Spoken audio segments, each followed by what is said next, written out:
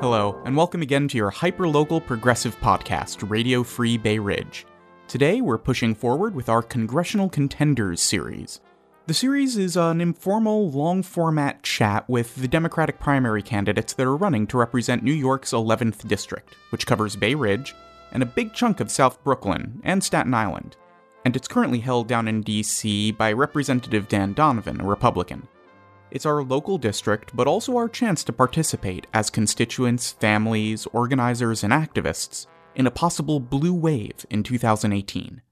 So Rachel, want to get us rolling with today's guest? We're here in the studio today with Paul Sperling, who's running for the Democratic primary nomination in the 2018 New York 11 congressional elections. Hi, Paul. Hi, thank you for having me. So I'm a born and raised Staten Islander. I've lived in this community my whole life. And what I've seen my whole life is our community get the short end of the stick, whether it's bringing good quality transportation, good jobs. Every single time an improvement is brought to New York City, our community seems to be left out. This entire campaign is like first-time runners. What brought you to decide to get into politics? Yeah. So like I said, I've lived here my entire life, and I want to continue to live here, and I want to raise my family here, and I want to see our community be sustainable and have a bright future. And that's why I've decided to run in this election. What are some of the problems that are facing people in New York 11? Are we being threatened by, our sustainability as a community, and what are some of the best solutions to that? Yeah. So one of the major issues is jobs. People in our community find it very hard to find a job that pays enough to live and raise a family in our community. And what that has led to is people taking a commute that when you leave the house, you have to prepare for a 2-hour commute. And the studies have shown that the commute for our community is the worst commute in the entire United States. To me, that's just crazy. I have family who live out in LA and they're driving, these insane drives, but it's still shorter than what people from, South Shore, Staten Island, and the people in Brooklyn have to do every day. Yeah, when we're saying prepping for a 2-hour commute, we're prepping for a 2-hour standard commute. That's a commute where all the lines are green going into Manhattan or wherever you're working.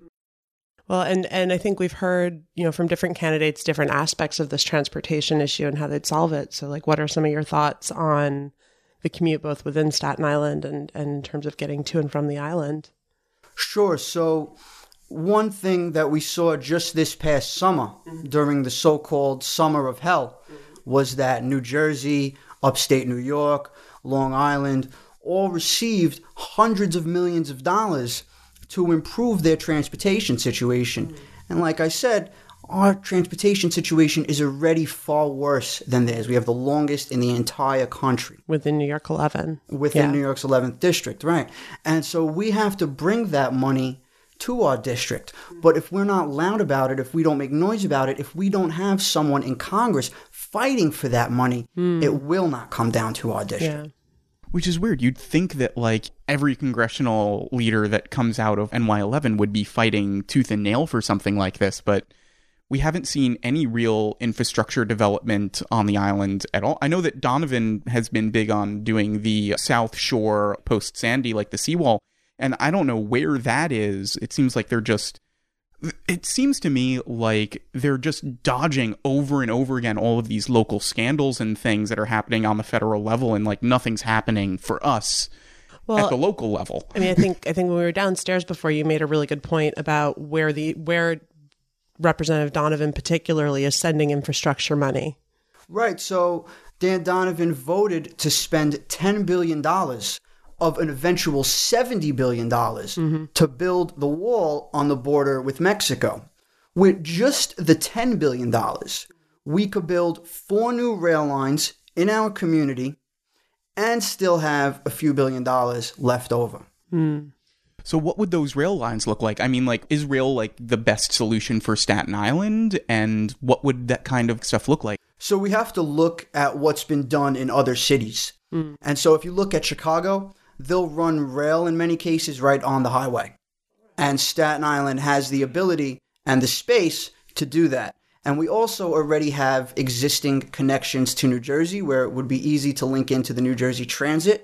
And you have the initial beginnings on the Brooklyn side and then on the Staten Island side of a tunnel where we could connect the R train. So what we could do is bring that connection a little bit further south, include a St. George stop, so it would go Bay Ridge, St. George, New Jersey, and add on a passenger rail along with that freight rail, and that would drastically reduce the construction costs. So if we're building new rail lines on the highways, like what does that look like, and what highways would we possibly be able to drive rail lines down? So we'll be introducing a rail plan over the next couple of months that would show exactly how we plan to build these rail lines, and that will be based on studies that have been done existingly. If we don't have the existing studies, we've based it on what has been done in other states and other cities. One of the things that's really cool about some of these ideas is the job creation that goes along with that. And I think part of any big infrastructure spending bill is always, how do we make jobs out of that? How do we create sustainable jobs out of that? Sure. So the fact that people are taking such a terrible commute means that the skills are already in our community. Yeah. And we have to build the jobs where the skills are. So how do we encourage job growth on the island? Obviously, a rail line would encourage that locally, but what are some other ways just beyond transit infusion? Could we keep jobs on the island and put jobs in South Brooklyn? So one of the things that we're seeing in private industry as New York real estate becomes more expensive, and that includes office space, is companies are having their employees work more from home or work more from offsites. So what we could do is the financial sectors of a lot of these banks, the financial departments, have to be located in Manhattan. But their legal departments, their marketing departments, a lot of times already are not located in Manhattan. And so we have to make sure that those jobs are coming to our community. But they're not going to come to our community unless we have somebody fighting for it. You could go back to 2001, after 9/11, a lot of the banks was when they started building offsites. And what those are mainly for is in case of a disaster or an event, they could send their whole staff to this other site that is outside of Manhattan that is considered a safer location. Most of these offsites were built in New Jersey because they fought to have them built there. Nobody fought to have those built in our community, even though most of the people who would go to those offsites live in our community. Yeah. And when you're saying nobody is fighting for it, do you mean in terms of tax breaks, in terms of just sheer getting out there, putting the message out? In terms of sitting down with the people who are making the decisions at these corporations where the offsites are going to be built and reaching out to these corporations saying, hey, we want you in our community. The only real example I can think of something like that is the Citigroup Tower that landed in Long Island City in the late 80s, but it didn't really spark the building boom that people had hoped. Instead, that all went to Jersey City and, the Goldman Sachs Tower down there, or even downtown Brooklyn, though that was more a residential development. And if you look at what they built in New Jersey, they didn't build things that were outside the mold of the community. They built things that fit with the community. We could build job sites that fit with the character of the community. And I should note that each of these offsites, even though they're made for disaster preparedness, will employ about a dozen people on the regular. So if we were to bring some of those offsites to our community, that's a few hundred good-paying jobs. We're talking six-figure jobs that could be brought to our community. That could drastically change realities for people. And then one of the things that Staten Island's been really already on the forefront has been green jobs. Sure. So another initiative that's coming to our community is a wind farm off the coast of Staten Island. Where on the coast is that going to end up? It's going to be off the coast of St. George. Right. And so what we need to do, it might be a little bit west of St. George. So what we need to do is make sure that those windmills, from the steel to the people who are manufacturing the windmills to the people who are putting the windmills in the ground, that it is American through and through. And Americans are the ones getting those jobs. That we're not having Chinese steel or Chinese manufacturing. And that is the way that we could strengthen the economy of the entire country, not just of our community. So we got wind farms on the south. What else can Staten Island do to kind of capture a green building boom? So another Another opportunity is with solar. We've also built a solar farm on the south shore of Staten Island, and we need to encourage more of that. Green energy is obviously the future of energy in this country and in the world. And so what we could do to encourage that is distributed solar. And distributed solar means local solar farms. It means solar on top of people's roofs. And what that does, not only does it help us cut down energy costs, it also makes us more sustainable. Because in the event of a disaster like Hurricane Sandy, where we lost power for days, some people lost power for weeks, if we had local energy generation, we would not have those issues. So a lot of kind of the recurring theme that we kind of keep talking about is bringing that stability and that opportunity to the island. And I'm just curious, like, what are some of the specifics in terms of what the federal government can do to bring those, and what you could do as a congressman to bring that stuff here? Sure. So on the level of transportation, there's federal money that is on the table to improve transportation. We know that President Trump does plan to do an infrastructure plan, and I will make sure that that money comes to our community. We will not be left out of the next infrastructure improvements that come to New York City if I'm the congressman. That much I can make a guarantee. I mean, because we see like Cuomo, for example, like he's like floated like what? He's floated a tunnel from Long Island to Connecticut. He's floated a tunnel from Red Hook to the financial district. And I'm very happy to hear that our governor still believes we could think big in New York City. And I would hope that he intends to help me in bringing those rail improvements and those tunnel improvements to Staten Island and South Brooklyn. If that kind of stuff stabilizes, then you don't need to do much to, again, like Amazon just floated the idea of like having an HQ in New York. What do you think that the district can do to like attract large companies that can provide like large job centers? So with Amazon, they scoured the country looking for a second headquarters. And Staten Island is not in the running, essentially because we don't have the transportation that Amazon was looking for.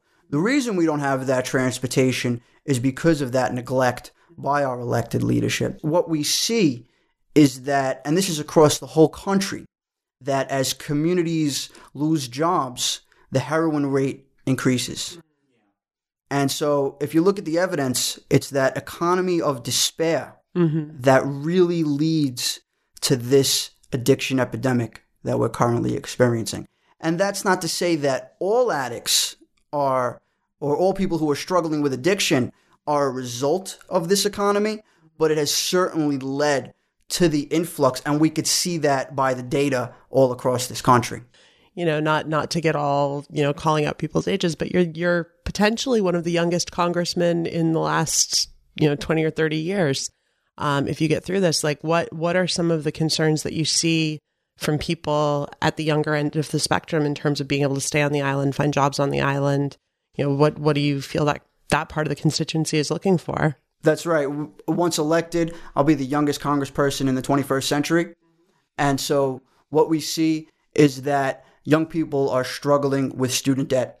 You'll get out of college and you will have so much debt and yet still cannot find a job that really pays enough money to service that debt and to really get it down. So that's a major problem. We have to make sure that everyone can get an education without being burdened with a massive amount of debt. So we have to make public college free for every student. For people who already have debt, we have to make sure we have a system that allows for debt forgiveness, and debt forgiveness that doesn't take multiple decades. So that's one of the problems with the debt forgiveness plan that we have right now. I also believe we need to have free trade school, we need to have public trade schools, and we need to make sure that everyone has the ability to get an education that they could sustain themselves and participate in civic life. One of the other things that I know is like really contentious, but what about the role of charters? Every parent could tell you that no two children are alike. But as class sizes increase to 40 students, there becomes no alternative for teachers but to teach every student the same. They just don't have the time in the classroom to give the students the individual attention that they require. So what we need to do is build more schools and hire more teachers. What that will do is reduce class sizes. That will allow every student to get the individual attention that they require. In many cases, charter schools could help us in that regard. What we have to do is make sure that charter schools are not taking money away from public schools, and they're not taking physical space away from public schools. Those are the major concerns with charter schools. If a charter school could help a child get a well-rounded education, then I think that's benefit. But if they're going to be taking funding and space away from public schools, then that's not a benefit. So one of the things also that we're talking about, like, locating more like off-siting places onto Staten Island, but also just getting more companies like Amazon or something like that. One of the other problems is, Jeff Bezos of Amazon, he's like the highest paid executive in the country. The guy's like rich as sin, can afford every single luxury. How do we make sure that that gets down to the worker level? Yeah, I mean, meanwhile, in the warehouse, they're making $12 an hour and on their feet 14 hours a day. Right, and we have to make sure that our working class is paid enough to live a sustainable lifestyle, to sustain their families and their communities. It's not right that Jeff Bezos would make billions of dollars a year while his employees are barely making enough to live. And so you could see right here in our community where the conglomerate of Charter, Spectrum, Time Warner forced 1,800 families on strike for 9 months now, while their CEO was the highest paid in the telecom industry last year, taking home $98 million. If he could afford to take home $98 million, he could afford to pay his workers enough to live with a good quality of life. It's all great encouraging like large corporations to come down and, provide jobs, but also how do we help get people who live here, who are here, how do we encourage them to start their own like job providing opportunities, start their own businesses? Well, and you were saying like you come from an entrepreneurial background in your family and how does that translate through to encouraging other people and starting, maybe feeling more ownership over their jobs and taking the time to go out there and create their own opportunities? I think that we need to be encouraging more worker co-ops, and that's where workers are the owners of the business. And this has been done hundreds, thousands of times across the country. There's many, many successful and even large businesses in America that are worker co-ops. And by encouraging that kind of business, it makes sure that workers get the profits that they created. There is no overhead from the executives. Yeah, and it makes it really sustainable. Because you're not going to have like 30 co-op workers decide, Jersey City's given me a huge tax break to head over there. So all these 30 local workers, they're going to up and move their houses out to Jersey because someone offered them like a tax break? That doesn't work on a worker cooperative. It stays local and it stays ingrained in the community. Right. When you give workers the power over their own employment and their own lives, they're obviously going to make the decisions that work best for them. They're not going to give themselves a 2-hour commute. Yeah. Well, and holistically work best for them. So maybe they get a tax break, but like you say, they're not going to add a 2-hour commute for a few bucks off on their taxes. In terms of the pressures that get put on a business, when you've got, for example, we've talked with a few different people about the cost of healthcare. When you've got a worker cooperative, how does that get distributed, or is that something that then Medicare for All would be like the silver bullet? So one thing that happens in America that doesn't happen in virtually any other first world country is that we ask employers to provide health care for their employees. In most other countries in Europe or in Canada, it's the government that provides health care through a system that is similar to Medicare for All. And by doing that, the burden is now taken off the business to provide health care for their employees, and now makes them easier to compete on the global level.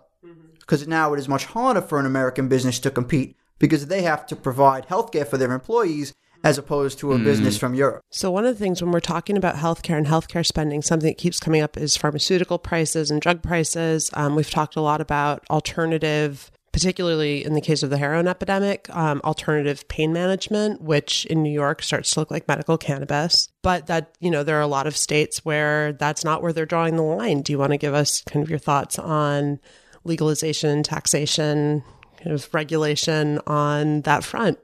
Sure. So what we've seen over the past few decades is that the war on drugs has been a multi-trillion-dollar failure.